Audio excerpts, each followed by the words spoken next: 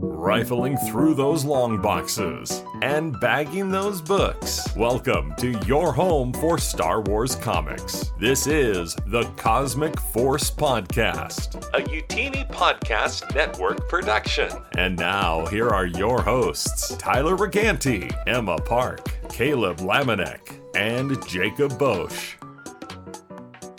Hello, everybody, and welcome to an all-new episode of the Comic Force. My name is Tyler Riganti, and it is going to be a great show tonight. We have a special guest. We have the High Republic news, and we're going to discuss our brand new roundtable of the 2020 run of the Star Wars mainline. But before we do that, let's go around the room and introduce everybody. Emma, how are you doing? I really appreciate it's hockey night tonight on the Cosmic Force. You've got your Bruins gear. I've got my Lightning gear. How's it going? It's great. Bruins are doing great. They advanced to the next round. We love that. I'm in the middle of a thunderstorm. Don't love that. But I'm really excited to talk about some comics tonight. Yeah. Yes. All right. Our special guest tonight, because Caleb is at Batu right now, I believe. So we have filling in for him tonight, the one, the only Eric Eilersen. Eric, how's it going tonight?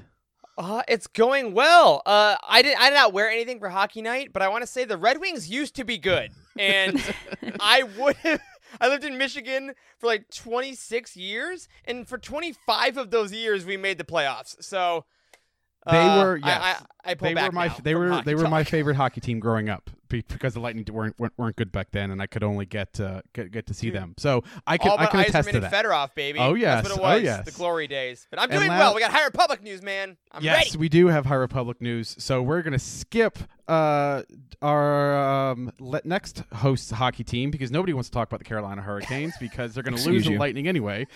Jacob, probably you went to a hockey game this week, right?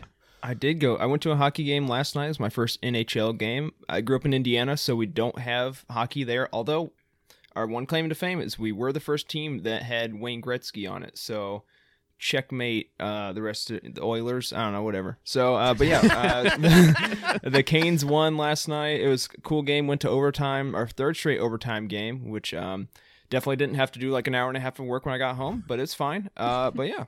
So I went to a game. I got Tyler a puck of, again, greatest team in the NHL right now. That's definitely not going to lose next round. But yeah, so overall pretty good. And I was going to wear my sweater, but I got my new High Republic t-shirt in. So very nice. I mean, I kind of had to. We've got to balance the sports talk and the comics talk because normally those two populations don't gel well. So we got to make sure we limit that amount of talk.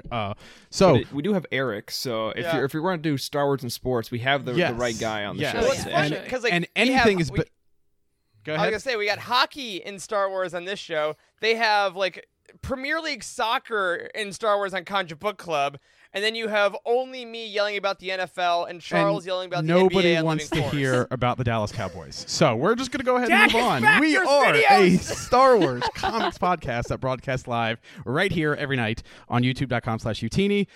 You can check us here every night live, Wednesdays at 8. And if you can't join us live, that's okay. We are on all of your podcast networks, as well as the videos are here anytime that you want here on YouTube.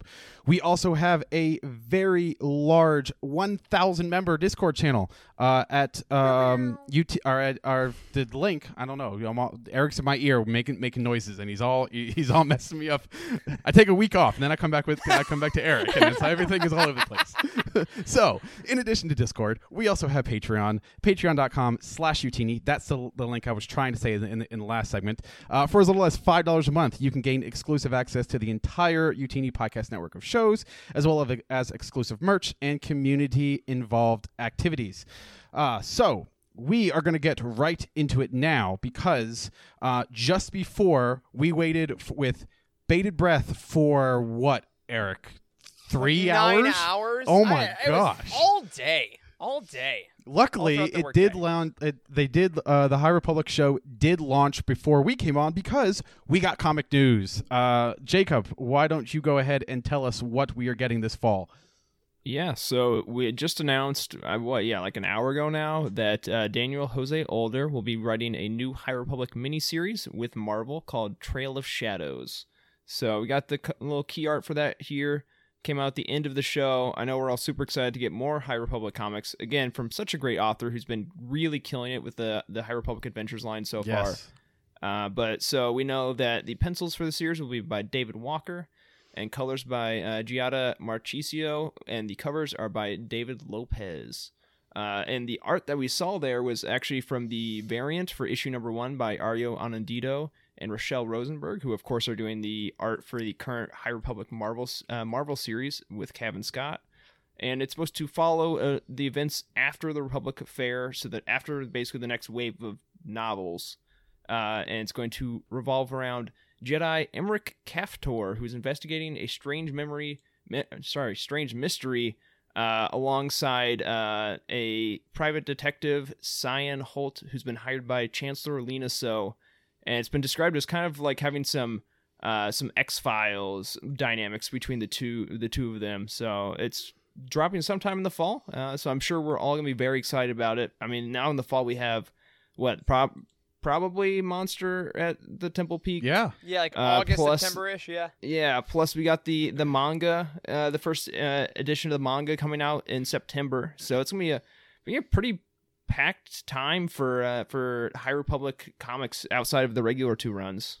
I think it's awesome. I am more excited about this round than I was for the first round of content. Because the first round was so good. I mean, that's Eric. I know you. We weren't around when the first wave of content came out. So I'll have to defer to you about the hype of all that. But what are your thoughts on this next round of content between the comics and the books and everything? I mean, I'm just amazed by it, frankly. I think that it's so cool that they're bringing back a lot of the creators that were on the first wave, but also dabbling in a couple other new people, really making like a family of High Republic, which is great. And today actually lifted the embargo on the first 3 books that went out: Rising Storm, Race to Crash Point Tower, and Out of the Shadows. And obviously, as you all know watching, we at Utini don't review until day of release because we want to make sure it's a little more like when you're going to get the book, you read our review and stuff. But on Twitter today and on YouTube, I mean, the reviews were amazing. Alex Damon over at Star Wars Explained said he thinks the wave is overall better than the first wave, which is just incredible.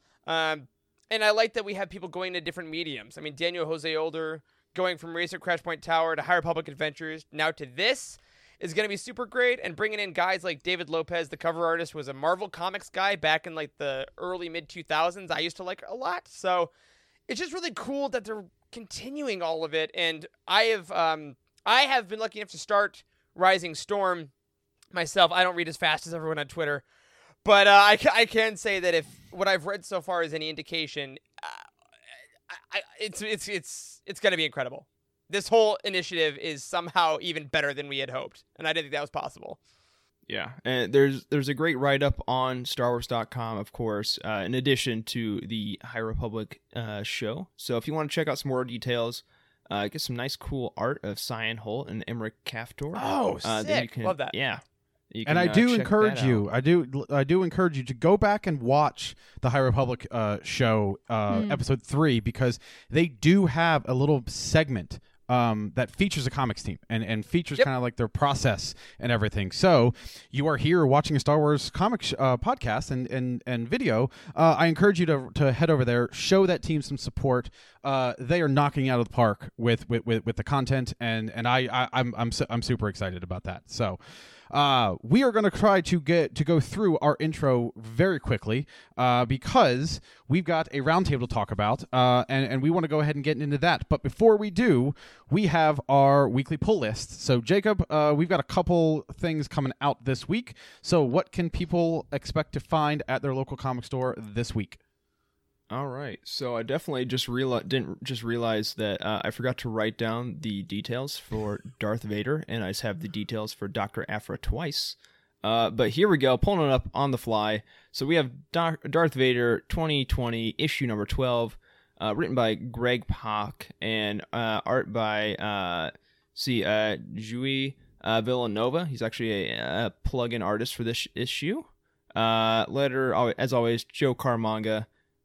Cover by Richard Isanova and Aaron Cooter. So that's going to be the prelude into the trap. It's the next part of, the next prelude for, of course, War of the Bounty Hunter. And then we have Dr. Afra. Oh, well, I just realized that I did write it down, and I put the wrong title on it. So, that was all correct. There we You're go. killing it. You're killing it. Dr. Afra, number 10. I am all over the place today. Too much excitement, Yeah. Right. Too much trying to scramble and make all of that High Republic news fit in the show an hour ago. When news breaks an hour before the showtime, this is what you get, people. Yep, there you go. So, Dr. Afra, 2020, issue number 10. Prelude, The Invitation. The writer is Alyssa Wong. Pencils by Ray Anthony Height. The cover by Sway. Inker is Victor Olazaba. Colorist Rochelle Rosenberg. And letterer Joe Carmanga. And then lastly, this is one I actually missed on my first run-through, was we have a new IDW comic coming out today. It's Star Wars Adventures, nice. The Weapon of a Jedi, number 1. This is going to be issue 1 of 2. Written by Jason Fry and Alec Worley. The artist is Rory Coleman, and the cover is by him as well. So this is a English translation of a German comic adaptation of a junior novel. Whoa. So, yeah. That old thing. Yeah. So, I have not read this, the novel or obviously the German comic. But yeah, I guess, pick it up. It's only 2 issues. I think the next one comes out in June is what I was seeing. So, yeah, that's exciting. Yeah, it popped into my Comixology today, but I haven't had a chance to read it. It looks really interesting. Yeah, I started the junior novel. That was it was Weapon of a Jedi, Smuggler's Run, or Smuggler's Bounty or something. It was like the 3 small novels in the Journey to Force Awakens junior novels. Yeah. That Jason Fry wrote. And they weren't quite as good as like the Justina Ireland junior novel, like Spark of Resistance, things like that. But I think in a comics form it could be really interesting. So yeah, definitely. I gotta go back and get that one. All right. So All right. I think we're gonna hop, and of course, as always, except for Star Wars Adventures, all of the Comixology links for those are in the description.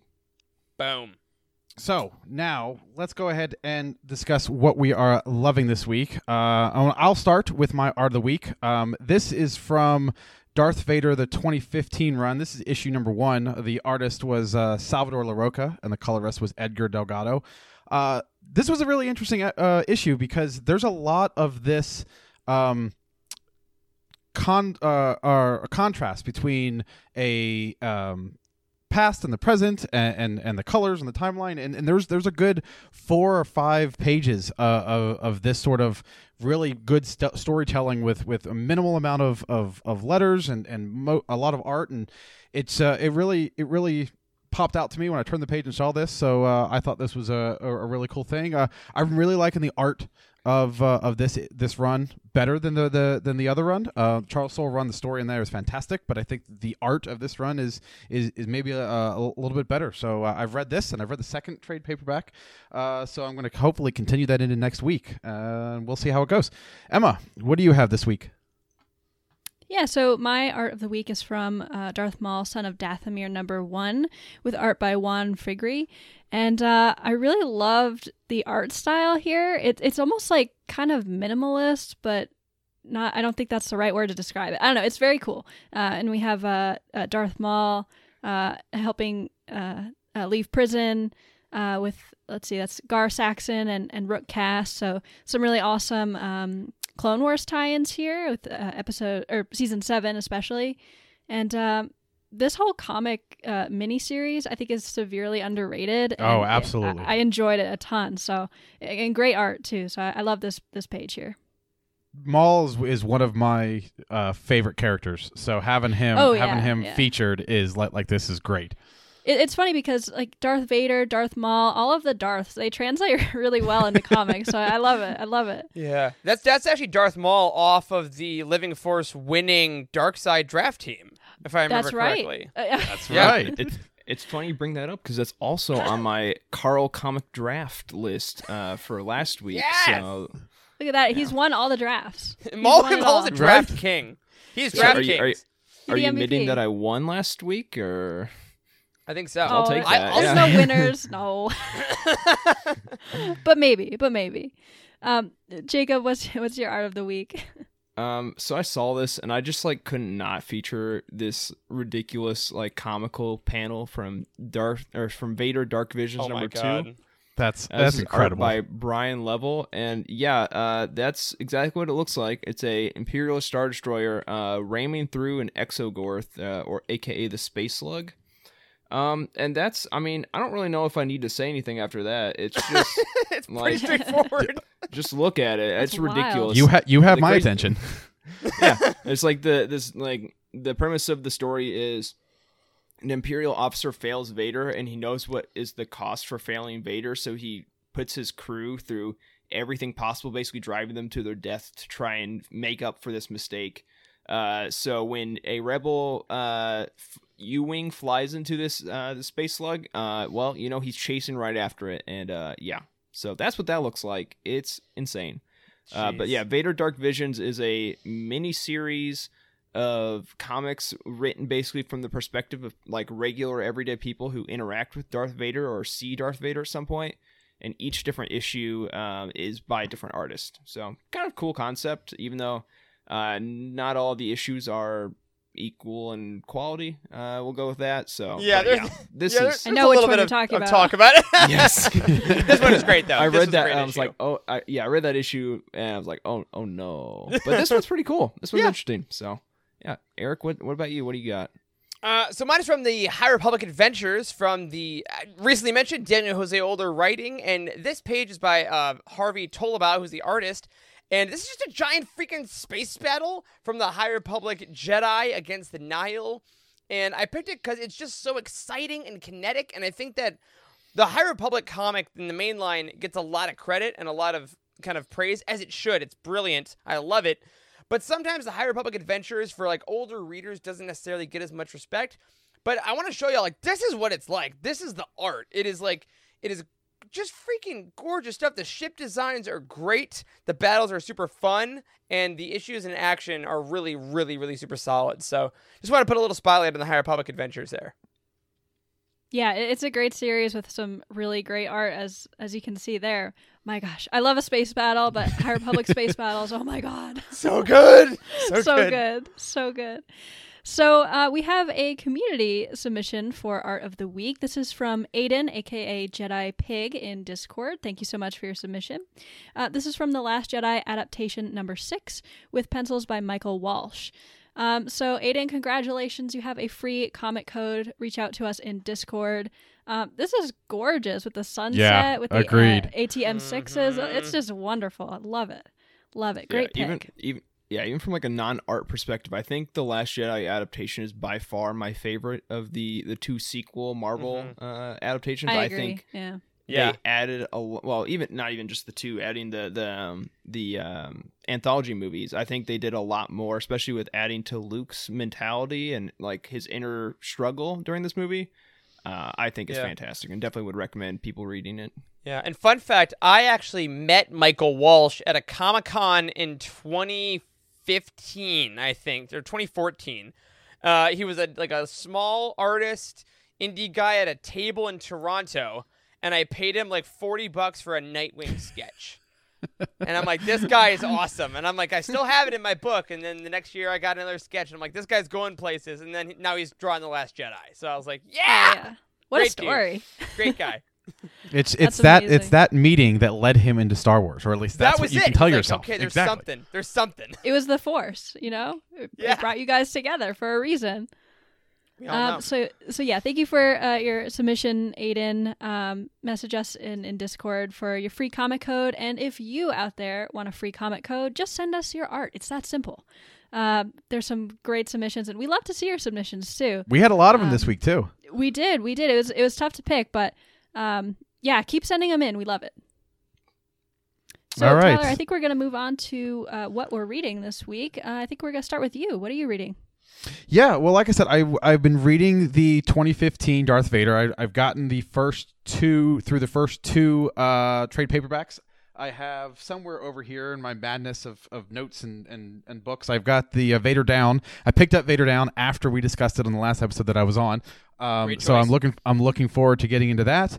And then War of the Bounty Hunter. Lots of preludes and prequels out, and all the lines are all the comics are titles are lining up. So kind of getting all that ready, and then of course getting ready for tonight, reading the Star Wars 2020 again. So lots of good, high quality content. I recommend any one of those titles to if you're looking for something to read. So Emma, what about you?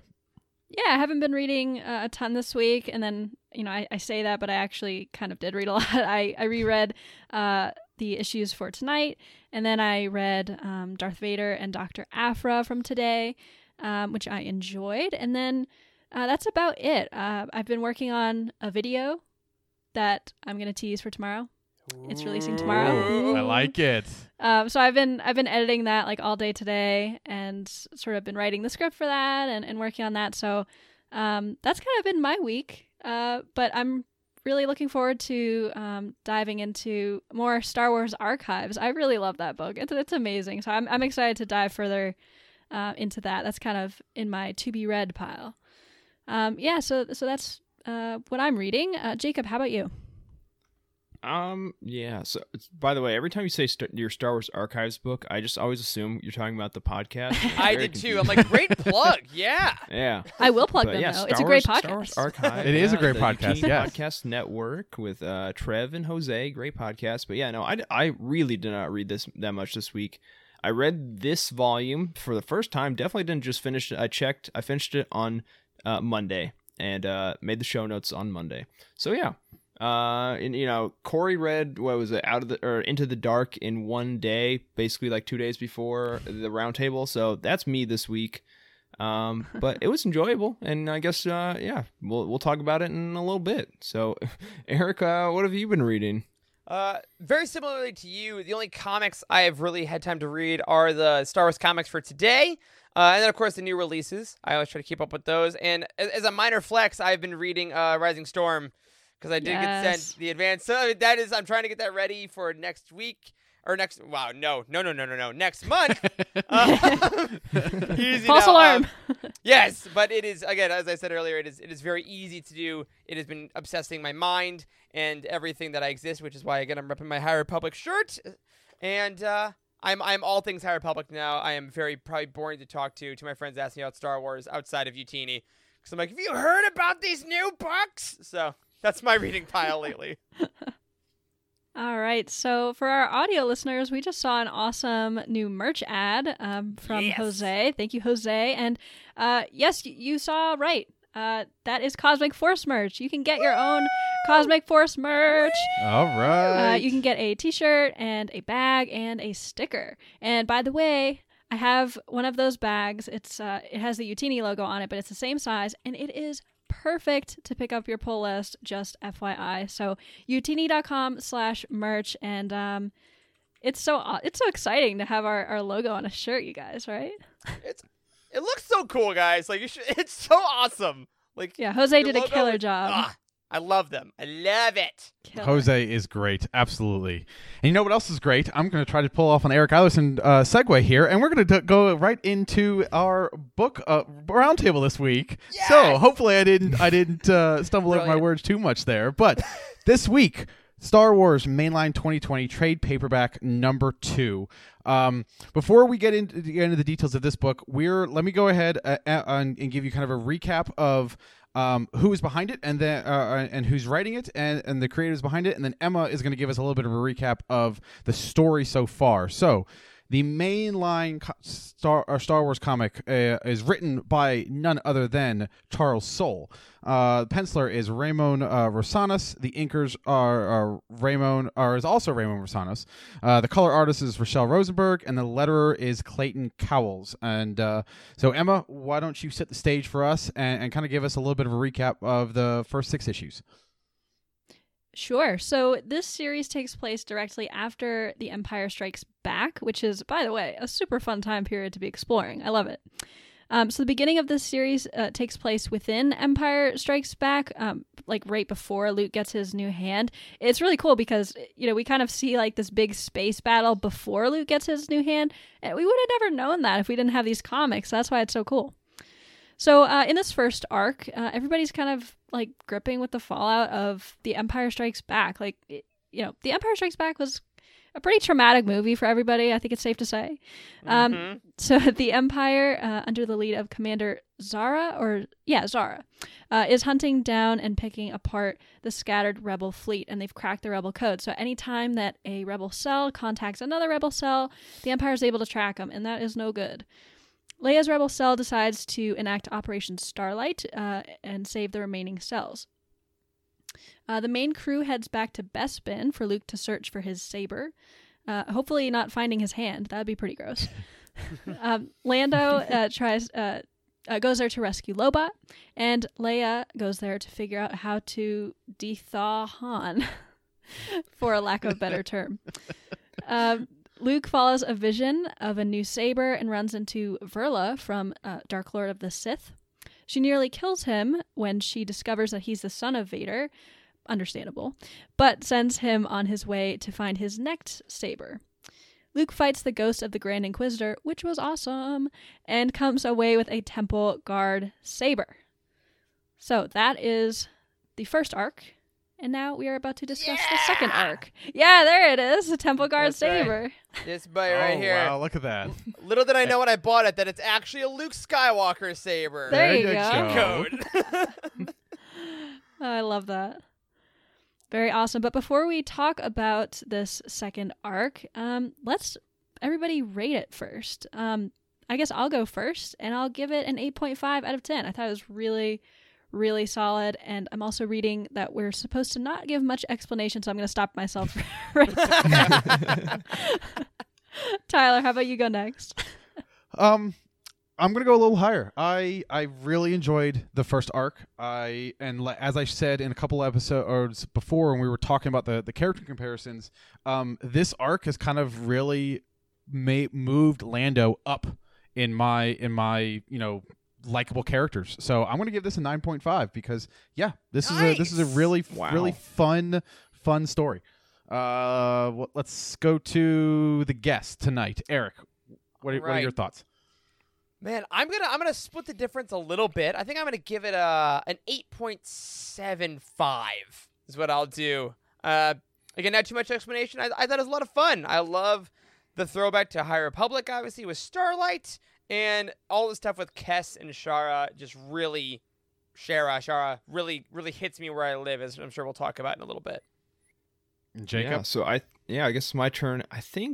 I don't know. I was thinking slightly lower, but now, even though you guys haven't given much, I'm thinking I'll at least start with an 8, and I will probably be very easily persuaded to go higher. Solid. So it was enjoyable.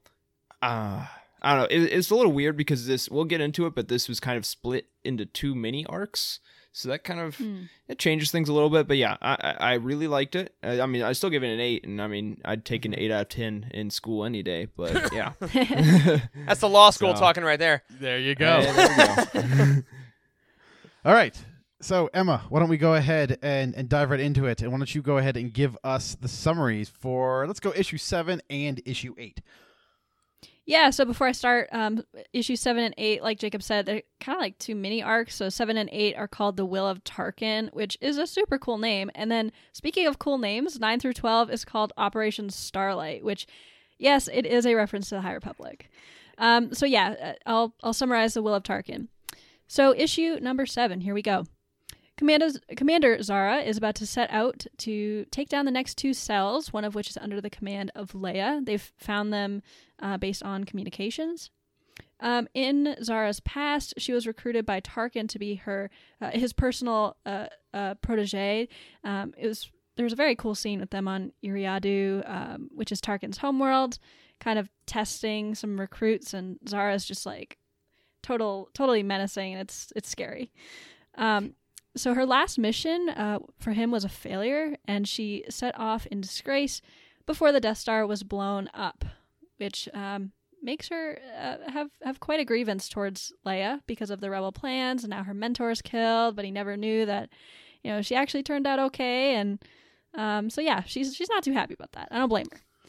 So issue number 8. We have Commander Zara deciding to lead a boarding party to go after Leia in the heat of battle, which is very unusual for a commander to do. However, while she's away, the rebels are finally able to deploy their fighters and turn the tide, so she must return as her forces escape. So she's only able to injure Leia very slightly, but isn't able to kill her like was her ultimate goal. Tyler, how about issue number 9 and 10? Issue number 9 kicks off the Operation Starlight arc on this, and that is when we finally learn the nature of Operation Starlight, and that C-3PO, our favorite protocol droid, has developed an idea for an unbreakable code, but they will need to an ancient protocol droid who knows a dead language to create it, because they need to figure out a way to re-encrypt their communications.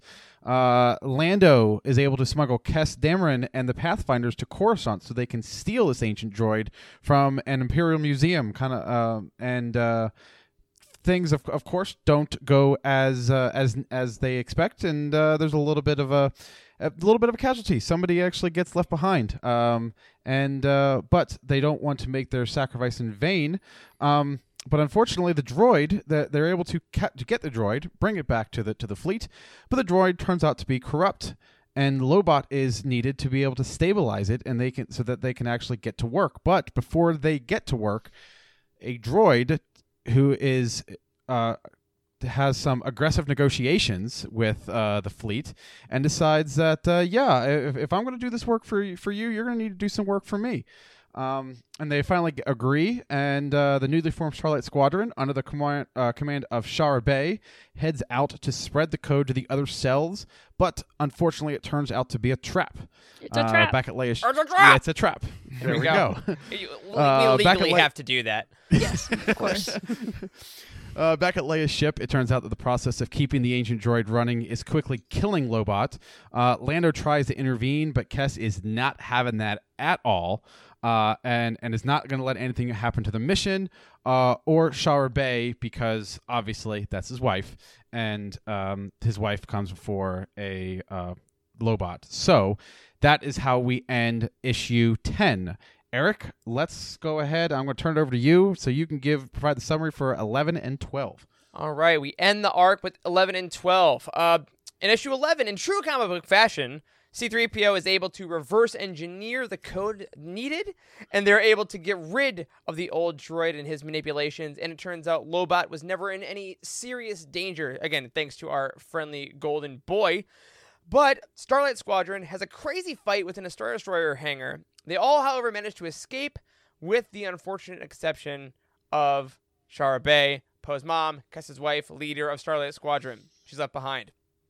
Issue 12, Leia and Kes Dameron have a really beautiful heart-to-heart. It's kind of an intimate issue where they both discuss their feelings. It's split up into two parts, with Kes talking about how he met Shara Bey through a bit of a street race and betting on her in a weird way. And then Leia tells a really endearing story about Han being selfless, how he hates the cold, he hates everything about Hoth, and yet he did a lot of great things to sacrifice so that the rebellion could keep going forward.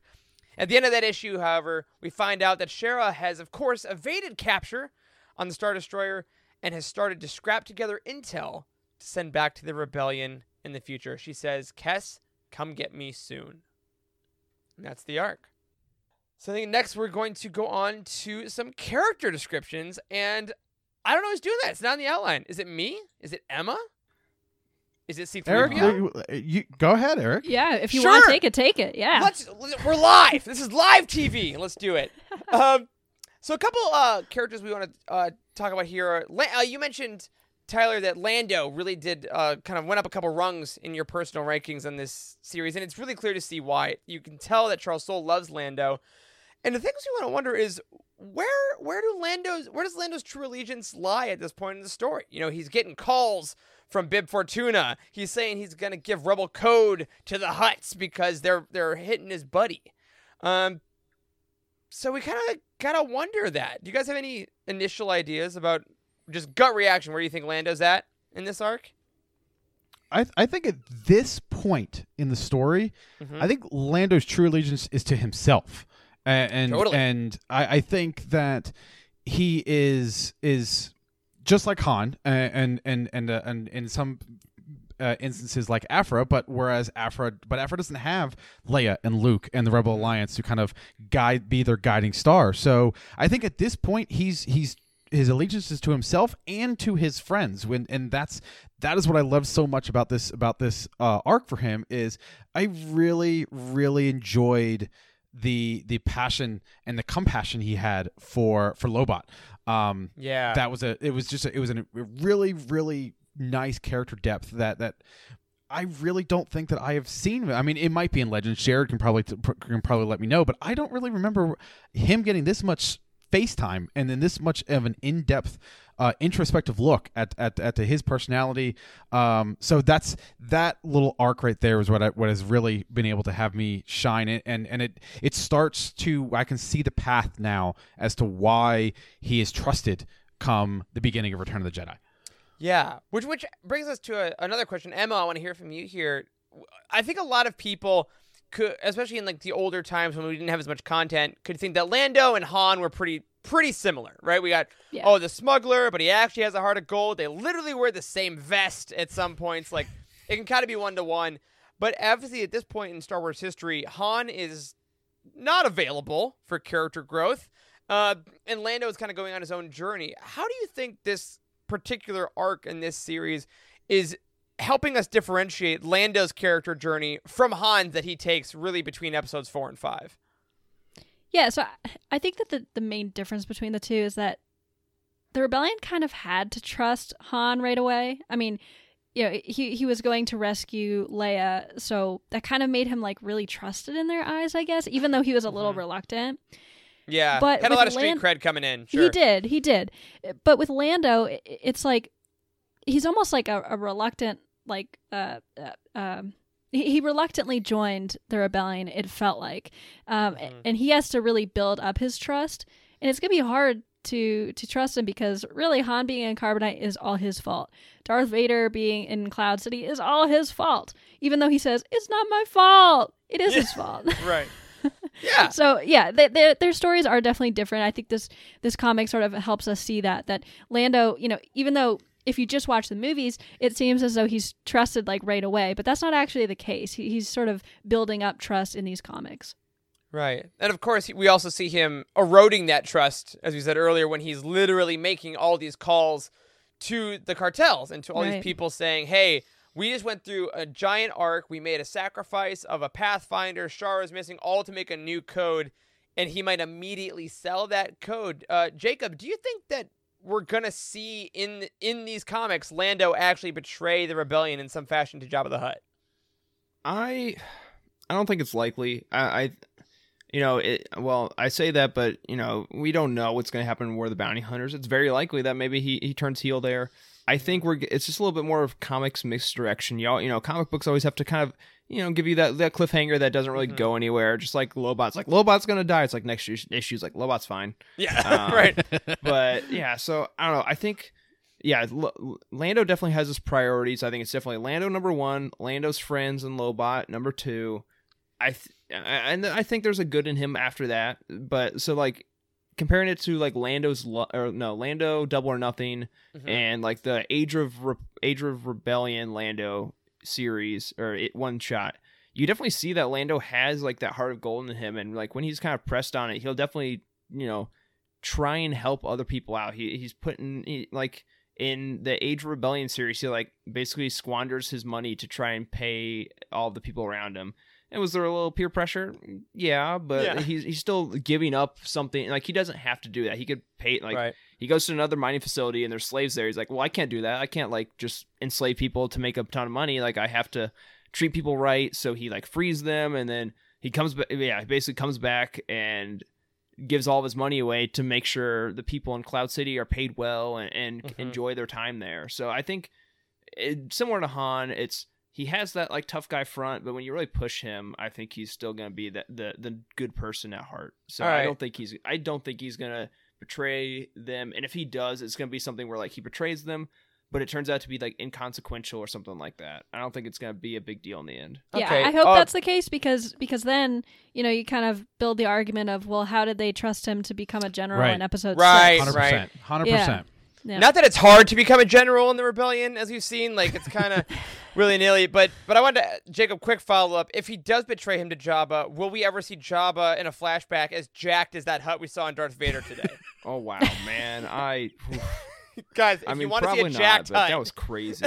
Yeah, it's like I thought Gracchus was like pretty wild with his like metal like robot sauce. legs, but yeah, no, this like hut has like a 12-pack and it's ripped arms, crazy. So So yeah, I had a thought on Lando. I think I will say I still think he doesn't betray them, and if he does, it's inconsequential. But we have been seeing some seeds of like how we get to Return the Jedi. Like we stole like an Imperial shuttle, I think, in the first arc, and I'm assuming that's gonna be the one they used to go to the second Death Star. Oh, the Tidarium. Oh, yeah. the Tidarium. Mhm. Yeah, like nerds. But Look at that. I think maybe obviously the Empire knows that the rebels are coming. Maybe the rebels' plans are leaked out because Lando leaked the code, and that's how they know to throw the shields up and everything. So. I don't know. That's interesting. That's a hot Maybe. take right there. I That's- still don't think so though, but it's possible. I mean, Lando definitely opens up a lot of possibilities. But of course, he is one of the probably two main characters in this arc. We're going backwards a little bit. We have the lead of the first two issues, and Emma, I want to throw this one to you with Commander Zara, who I think really could have fallen into the trap, and the outline agrees, of potentially being like just a gender bent Tarkin, where it was not really any characterization. It's all Tarkin just with a new coat of paint. How do you think that she operates more than that? Even though she's only given 2 issues, it feels like she does a lot. Yeah, for sure. I mean, I think first of all, we see her be a little bit more vulnerable than Tarkin, with her disappointment and failing her mission, and then sort of being cast aside by him. So we get to see her vulnerability. And Tarkin, we never really see him being vulnerable. All we see is this like tough guy and straight faced, and we never see any of that. So that's the first difference I can think of. Second of all, I think that she stands apart in that she's not necessarily focused on the big picture. She's really focused on getting her revenge, not for the Empire, but for herself. And I don't think Tarkin would do that. Yeah, reputation. Yeah, Tarkin wouldn't do that. That's a so great do you point. think? Do you think, Emma, her voyage over to the Rebel fleet? Do you think that was personal? And 100%. or do you think that was as much of a mind game for Leia as it was as it was for her own ability to exact revenge? That's an interesting question. I think 100% it was for herself because we see her make the longer journey to, I think it was like the fourth fleet was Leia's, even though they were closer to, I think it was the 7th. I could be totally wrong. Even though they were closer to the other one, meaning that the other one escaped. So yeah, it was definitely personal.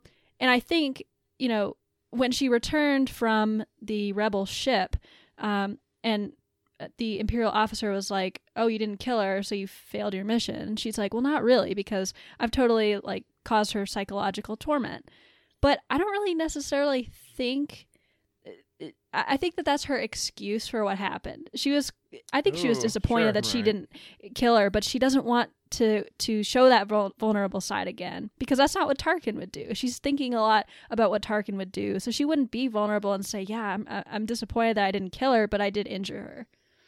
Yeah, of course, that's not her only time she's failed to kill someone on a mission. We see very, very pressingly in her kind of flashback arc buildup that she fails to kill the totally not High Republic character Bernium Rowe. Oh yes, no relation to another not at Rowe. all. So Tyler, There do you it is. think? No, all right, a little bit. Tyler, do you think that she actually learned a lesson from that mission with Bernium Rowe on how important it is to follow orders to the letter, or whatever lesson Tarkin was trying to do, or do you think, based on her later exploits, it kind of just washed over her? So this is the only part of the arc that I was a little disappointed in, because It's as the 0.5. she proves herself to be smart and be able to read between the lines on Iriadu, and that not only was Tarkin sending them out on the hunt, that they were also hunting each other, and then for her, without, I'm going to chalk it up as arrogance, but it's not really displayed that way. I'm not really sure how the person who is smart enough to pass the mission on Iriadu isn't smart enough to realize that I need to kill this person. If he says bring me his head, which is exactly what he said on Iriadu, why I was a little disappointed that turned out that way. So in my head, I'm talking up to just arrogance, that she's just on the the fast path to her own ship and her own command, and she got a little bit arrogant, and I think that's where Tarkin's influence really does show off on her, because Tarkin was completely arrogant. Right. And Evacuate A New in our Hope. moment of triumph. Exactly. Yeah, exactly. So that's how I'm explaining it in my head, is that is Tarkin's influence on her and her arrogance. But I was a little disappointed with that whole arc of not killing Bernium Rowe. So yeah, I do think that she has had a long time to sit and think and learn the lesson that if you're going to do something right, do it yourself and do it face to face. Yeah. Well, I mean, I'm honestly, that's a great transition to kind of our wrap up thought about her here that I want to throw to Jacob. Do you think that it is exactly that arrogance that's going to be Zara's downfall? Or do you think that her demise, again, potentially going forward, is going to be maybe another trait we haven't seen yet?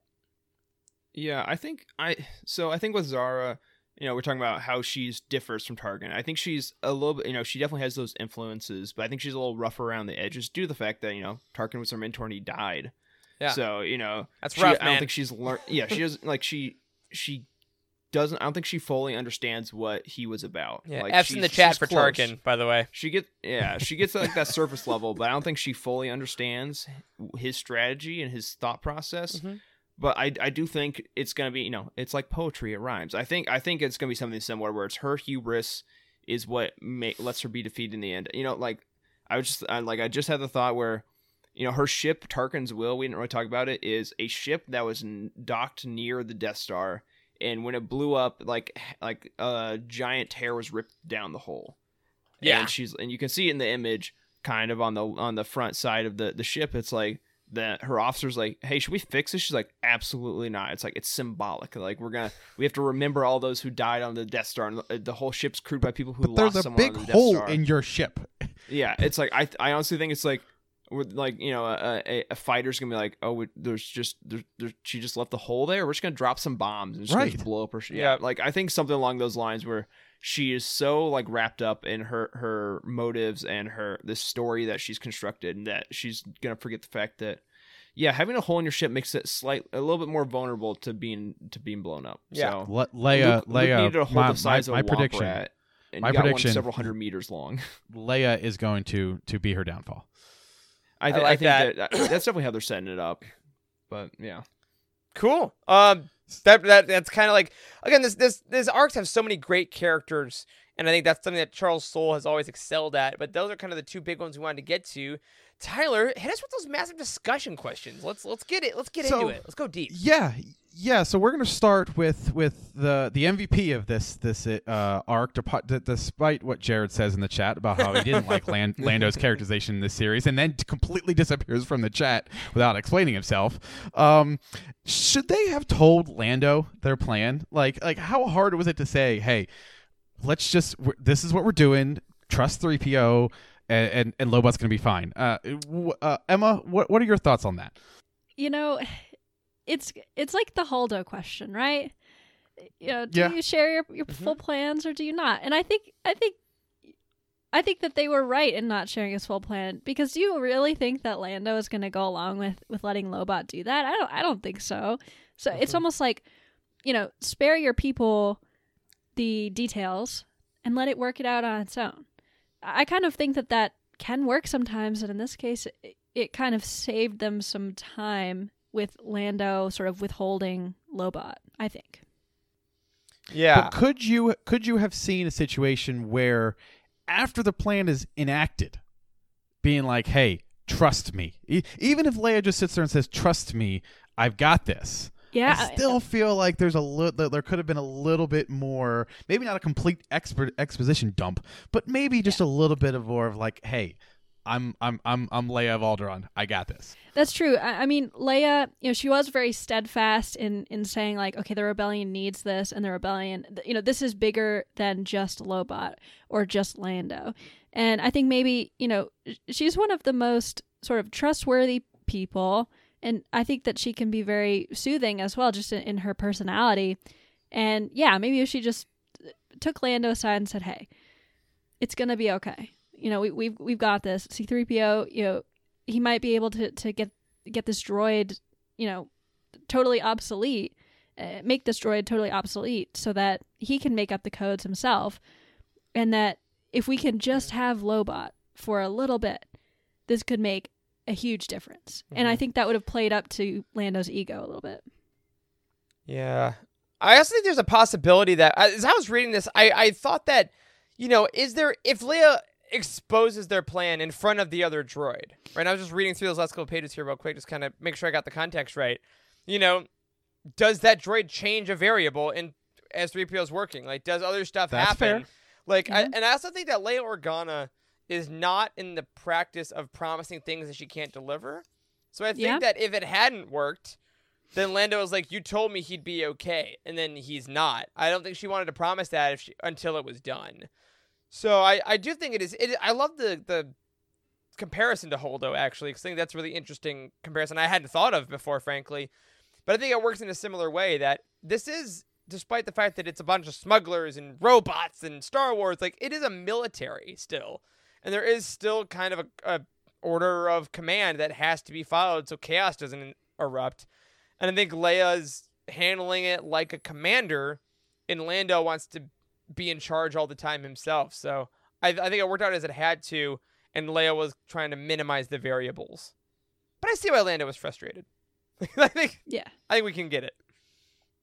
For sure. Yeah, that is a very valid point, and you've changed my mind on that. Good job. 9.7. Let's go. There we go. So, Jacob, I'm going to toss this next question to you. In issue 9, I think. Let me go back and just double check. Yeah, in issue 9, we see Lando kind of take the Pathfinders into the undercover, and we get a little bit of greater meta commentary on colonialism in Star Wars, specifically Needle. How do you feel? How do we feel about that in the context of this universe, and potentially if we want to just briefly comment on it, just having that coincidentally be written in 2021? Yeah, we could spend episodes upon episodes talking about the political and societal and all the implications upon this topic. I think it's definitely a good time to be talking about this with just an increased awareness in stories and how they affect people of just more persecuted races or religions or sexualities, gender, whatever, trying to touch on these issues that a Western audience doesn't normally think of. Like, I don't, my family's like white and German. I don't think about how being colonized affects me in my past, but being exposed to this shows how it, those effects in certain ways. So I definitely started picking up on Star Wars with Light of the Jedi, and even strangely enough harder with A Test of Courage, which is a middle grade novel. I think it hit really hard with the implications of going out and reaching out to inhabited worlds versus uninhabited worlds, and what the moral ramifications of these are. I think it's great. So that novel was written by Justine Ireland, who is a black woman, so she has some of those personal ties to this. This is a comic book written by Charles Soule, who's a white guy. And I think it's great that he tries to tell the story. I really hope that we had a diverse team of people behind him trying to make sure he's educated on the topic, because, let's be honest. Like I said, we're not as greatly affected by this in our past, so we can't speak about this as honestly and from a place of knowledge and education. But I am really happy that we are starting to see, even if it's something smaller, I'm happy to see this kind of commentary come into the Star Wars universe, because Star Wars is for everyone, and the fact that we're able to highlight these stories and show these different aspects of commentary beyond good versus evil. We're talking about these complex issues and introducing these issues to people of all ages, I think is fantastic. And I'm glad we're moving in that direction, and we're able to handle something a little bit more complex. Yeah, that's very well said. I agree. I wish that we saw more of this in Star Wars, and I hope that we see more of it in Star Wars later down the line with some really diverse storytellers, because I think that there's so much here that is not only interesting in Star Wars, but is also a great connection in our real world. And I think we could all use some more of that in our lives. Yeah, I think to bring up kind of what Jacob said earlier, the fact that there are more people than just like the white guy that made this comic, but there are more people that are listening at least to other people too about these stories is evident. You can't escape it, nor should we, in a lot of the modern storytelling. And even though it was used, like you said, Tyler, in kind of a meta way, in like the idea of them taking this artifact that was very, very kind of special, in using it in that way wasn't maybe necessarily the focus of the issue, but I think at least bringing that to their attention was important. It reminds me of like the Calicori in Rebels. How Hera's family kind of, again, you don't understand us necessarily, even though you're an art critic, you're an art enthusiast, you don't understand what this actually means. I think that's also very important to tell people, hey, even if you can appreciate something, if it doesn't mean something to you based on your background or your experience, you still need to listen to those that do. And then, I mean, come on, Star Wars, we adore it, so if we're going to learn anything anywhere, it might as well be in a galaxy far, far away. 100%.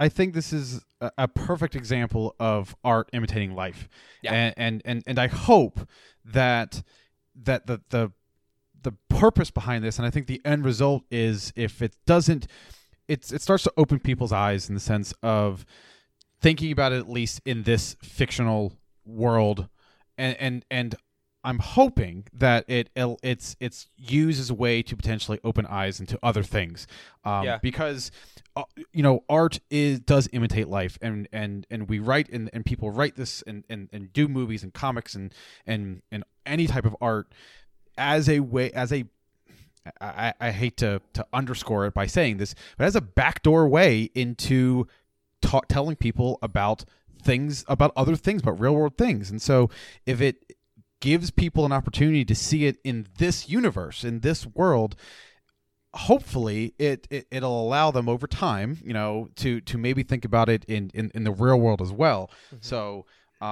it was done well. Personally, for my opinion, I mean, some of these things can be a little heavy, which can kind of ruin the point and drown out the rest of the things going on. But I think this was done well. It was illustrated well. The art was amazing. The passion in his face, and I mean, I could hear him in my mind's eye when I was reading those panels where he is ultimately sacrificing himself. I can hear all the emotion in his words.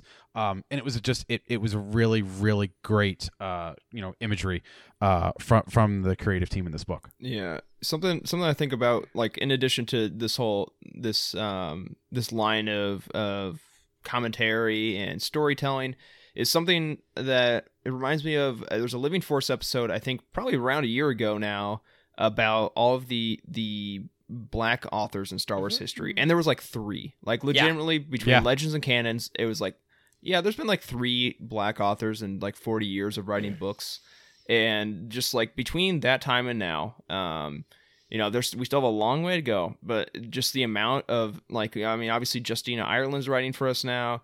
We have, but like the amount of like BIPOC authors in, like, just look at like Empire Strikes Back from a certain point of view. Like, I feel like a quarter of those people were, ethnic minorities, non-white authors, which is, I think we're heading in the right direction. And the fact that, couple that with the fact that we're telling more complex storytelling and more complex concepts in our Star Wars stories, I think we're heading in the right direction.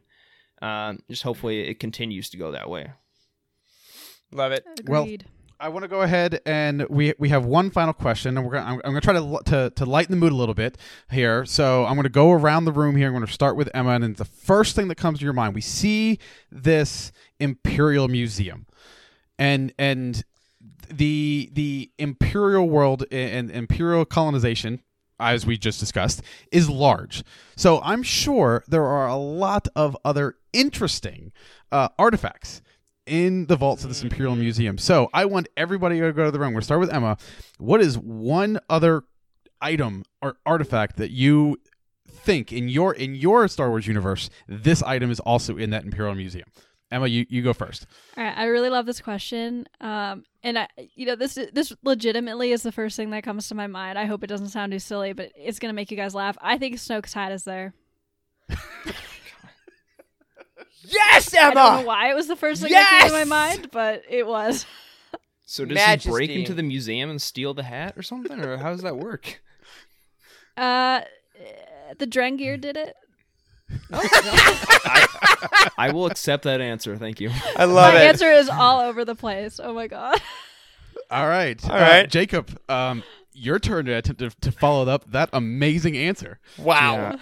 Yeah, I was really just disappointed because I was hunting for Easter eggs. I'm sure there's something in the background. There's really not. It's pretty vague, indescript drawings. I don't know. There's got to be I'm gonna call it. There's the mega holocron. There's just gonna be a massive 3-foot cubed holocron, Wow. Jedi holocron somewhere in a box. It's Indiana Jones style. They just boxed it up and just shoved it back. No one's gonna know about it. No one's gonna ever find it, but. Hey, somewhere there's a Raider in a Lost Ark. Dr. Afra's going to find it. Mark my words. If Incredible. Afra breaks in this museum in an arc or two, I would love that. And just her throwing junk around. Oh, I hit my mic. Oh, Okay. Lord. Just her throwing junk around and everything. It's She'd lose this it. is the one thing I needed. She'd Yeah. lose her mind. All right, Eric. Yeah, mine is going to be, I had to Google this to make sure it's the image I'm thinking of. In the early concept art for Chancellor Lena So of the High Republic, she has this really ornate kind of headpiece. And I think the headpiece is in there because I think that when Palpatine took power, or even in the Republic, they started to slowly try to phase out everything that was going on in the High Republic so people wouldn't remember the glory days and only think of Palpatine's power. So I think he hid the ornamentation of the High Republic back in the vaults of the museum. Oh, I like that. Very nice. Very nice. Mine is nothing specific, because I can't think of it. Right. Oh, Jacob's pulling up Oh, yeah, there it is. on the fly Look producing at that! here. Pulling up the I think that's what headband it right is. there. God, Why not have her something from her pets in there as well? I mean, while you're at it, the actual taxidermied pets? That'd be great. Yes, exactly. They are also exactly. in there. I mean, coming from the vibes of this museum, they would 100% be in there. Oh, yeah. Absolutely. Yes, that's So- better. Earlier, I believe it's an issue. It's actually the first issue, issue 7. The Emperor is talking to Vader and mentions Thrawn. So for my artifact, I don't know what it is, but it's something Chiss related. Something he has brought back. Nobody knows what it is. Nobody except for him knows what it is. But it's kind of hidden in plain sight of something that is extremely valuable to the Chiss and something that gives all of a lot of their secrets. And he's just gonna hide it right there in the museum. So. Ooh, okay. What if it's a ticket stub from the art museum he went to with Aralani on their date in Chaos Rising?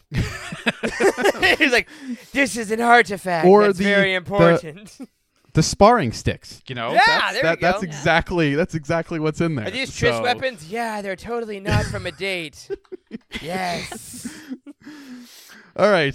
So just like with all of our Easter eggs, we are going to end with some amazing Easter eggs. And so I'm going to turn it over to Jacob, who did great. Just first off, great research on this. I'm really impressed with all this. So Jacob, much time on Wikipedia. Yeah. go ahead and list all of these amazing Easter eggs. So, Jared or Trev, someone who is crazy about Star Wars, this one's for you. All right, so Tarkin's will used to be known as the Fortitude, which the ship's existence is more or less the definition of that word. I don't know. Thought that was kind of cool. Zara's background heavily ties into Tarkin by James Luceno. She goes to the Carrion Plateau from that book and has to hunt a Virmuk, which is also the same thing he had to hunt in his like coming of age trials. Bernie Moreau is obviously shares a surname with Markian Rowe, the Nile villain, and is said to use the rhetoric of the Nile. However, there's pretty sure there's no relation between the two, as he is a Krukian and Markian. We don't know what his species is, but it's definitely not that. Great. If we've learned anything, in the Star Wars universe in the last 3 years, you don't have to be blood to be related. Okay, That's right. He is Bernium Skywalker. So there we go. Yeah. All right. So Vader mentions Tarkin taught him a lesson on Chandra's folly. This is a reference to the Dark Lord of the Sith comic series, where Tarkin is basically told to hunt Vader and test him. So next in the museum, they recently brought in artifacts from the Cachirio ruins on Kashyyyk. This is actually the location of the battle from Revenge of the Sith, so where Yoda and Chieftain Tarful are hanging out. That is that place. Yeah. The Imperial Museum, first appeared in Tales of the Jedi, Freedom Nad Uprising, issue number 1, in 1994, and was then known as the Galactic Museum. Next, the Pathfinders is which is the group of soldiers with Kes Dameron and all the others like Needle trying to invade the museum. That's the same group of soldiers that actually led the ground assault on Endor with Han in Return of the Jedi. Sick. Next, Lando references Lobot's past before he was mostly machine. This story is, of course, told in our co-host Caleb's favorite comic series, the Lando miniseries, which is also written by Charles Soule. So for Starlight Squadron, there are some people that you obviously know, like Wedge and Charbet, and there's a few that like have never appeared in anything else, but there are some that have previous canon appearances. One is Lulo Lampar, who is from the Shattered Empire and Poe Dameron comic miniseries. So he not only flies with Charbet, but he also flies with her son Poe. So very cute there. Next is Evan Verlaine, who is from the Princess Leia miniseries by Mark Waid and is also featured in Chuck Wendig's Aftermath Life Debt. Next is Mart Martin, not Matt Martin, but Mart Martin, who is from Rebels. He's the dude that flies the whatever, what's his name? The dude from Shadows of the Empire. He flies his ship, and everyone freaked out when that ship showed up. Did my Zoom just crash? Oh Lord, I might be flying solo right now. How about now? Oh, here we go. Yes, there we go. All right, we're good. We're good. That was terrifying. My Zoom just like minimized and started spinning. I was like, "Oh no!" Yeah, you're still sounding a little choppy in our Zoom call, but we're getting near the end. We're gonna make it. We're gonna make it. All right. I don't think I'm dropping any frames for YouTube, so I think we're okay. But anyways, 2 more Easter eggs. There's show notes. The most hardcore of Easter eggs: C-3PO's Treland 3 comms module comes from the Twin Stars of Kira RPG supplement book from the West End Games. That's insane. Whatever. That's an insane pull. And then his AA-1 Verbo Brain first appears in the Courtship of Princess Leia in like 94 or something like that. Again, literally, if you want to find these, just like anytime you see a proper noun, Google it or look it up on Wikipedia and you're going to find something. So there you go. Yeah, so that is the Easter eggs. So are we ready to go on to our re-rating? Absolutely. Let's do it. All right, so I think I went first last time, so I guess I can go first the second time. And as is typical fashion for me, I'm going to increase my rating. There you go. I'm going to bump it to a 9. After discussing it further, Zara is a more interesting villain to me after discussing her intricacies. I thought Leia was a badass in this as well. And I love all the Shara Bay and Cass Dameron content. It's really great. And also that scene in issue 12 with Leia and Kes just really melted my heart. So, yeah, I really, really enjoyed this volume. And I think I've been really surprised by the Star Wars mainline this year, and pleasantly so. And I just hope it continues to totally just do its thing for the bounty hunt, War of the Bounty Hunters. I don't know why that. There we go. We got there. there. There it is. Yes. All right. I'll go next sure. in the ratings. I gave it an 8.75. I'll also bump up to a 9. And I think it is in large part, Emma, to what you just alluded to, which was issue 12, which we didn't talk a ton about, is one of my favorite single issues of the year. The quiet issue with Kes and Leia is such a nice emotional kind of difference from the high action and espionage and pulling guns on each other of the rest of it, which is fantastic, don't get me wrong. But I think all in all, it's just a really solid arc that I actually liked quite a bit more on the second read than the first. So if you're keeping up and you maybe didn't love this as much on the first one, highly recommend giving it a second read. It gets even better. Tyler, what about you? I don't think Tyler's in the Zoom call right now. Tyler, I miss you deeply. Jacob, what about you?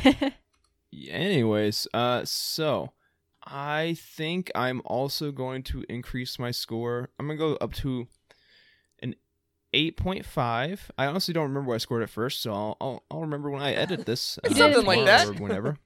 Yeah. Oh, okay, cool. Yeah, Yes. up a little bit. I do think Zara, after our conversation, is more interesting. It's a little light on Luke for me. He basically shows up for 3 panels in this entire arc. And I don't think you need him. Definitely not. But I do like a little bit. At least put him in the background somewhere. But yeah, it's definitely very enjoyable. I'm excited to see where this goes next, even though it's going to be War of the Bounty Hunters for the next 5 months. But hey, I did very much enjoy this comic, and I think I think I'll probably definitely reread this when we get a little bit more, maybe after an arc or two. I'll kind of just go back and reread all of it. But yeah, I definitely enjoyed it. I don't think we have Tyler still. He is still in. I don't know if he knows he's gone. He does know he's gone. We talked about it, but but you know what? If we don't get Tyler back, do we have any other last thoughts before we get on out of here? This was.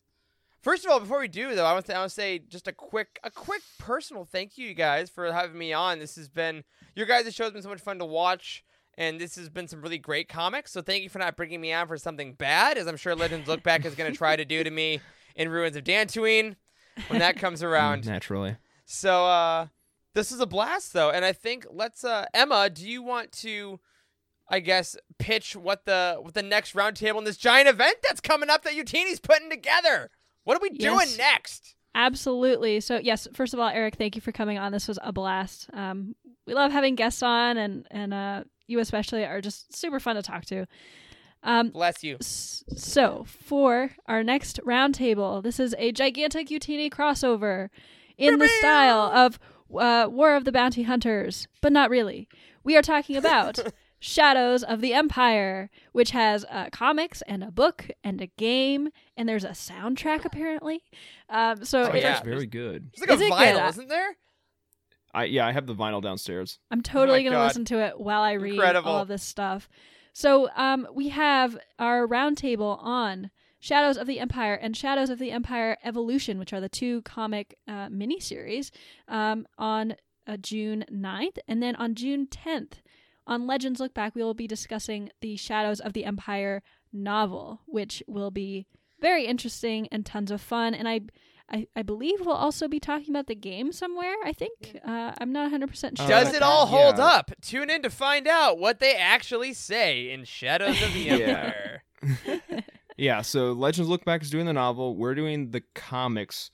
Game night on Fridays. I think someone's playing the game. I don't know who that is yet, but I've been told the game night's involved. And then also Star Wars Archives, I believe, is talking about the action figures and all the merchandise. Oh, awesome! That came out with it. But just a quick thing on that: So there are a few different comic books, and to clarify, we are covering the Shadows of the Empire miniseries. We can see issue 1 up there right now.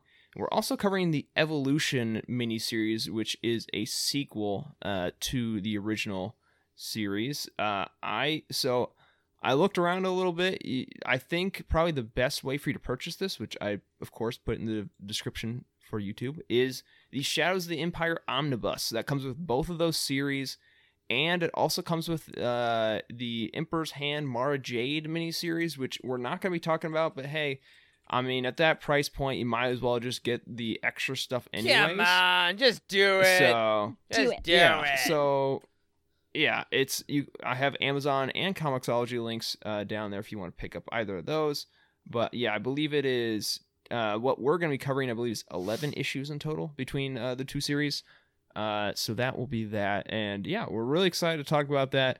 It's a special moment because it is Jared's last Legends book, I believe, that he had to read Ever. And That's yeah, wild. So claps for Jared. Claps for Jared for his Bravo.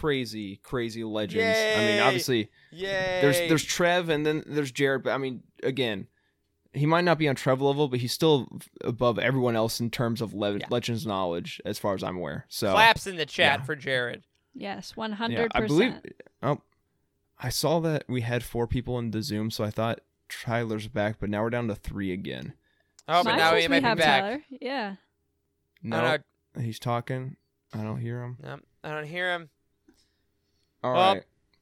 All we have left is an outro on this outline. Can we crawl Hold to on, the here. end of it? Can we make it? Here. Give me like 3 seconds. Someone vamp for me real quick. Vamping. Uh-huh. Cosmic Force. It's not a chore. Talking Star Wars. I And didn't the say lore. freestyle rap, but hey, I will take it, honestly. You know, I was I'm about to just drop a trying to- beat for you, but I don't think I can. Oh wait, is This that- doesn't is that- happen. This doesn't Tyler! happen when Eric's Here's not on the Tyler. show. Eric, you're trying to take this Somehow from Tyler me. has returned. All right, so that's going to do it for this week's episode of the Cosmic Force. We encourage you to join our Utini Discord community by going to utini.com/discord. Go to our Patreon at patreon.com/Utini. Thank you to Cheryl Bell, Patrick Ortiz, and Carl Sanders on our Jedi High Council, Kyle Hickman, Elizabeth Cloutier, Jason Mitchell, Freddie C., and Sally and Chris Eilersen on our Alliance High Command. Thanks again to all of my hosts tonight, and I'm going to get out of here before I lose my internet again. Thank you all for joining us, and may the Force be with you.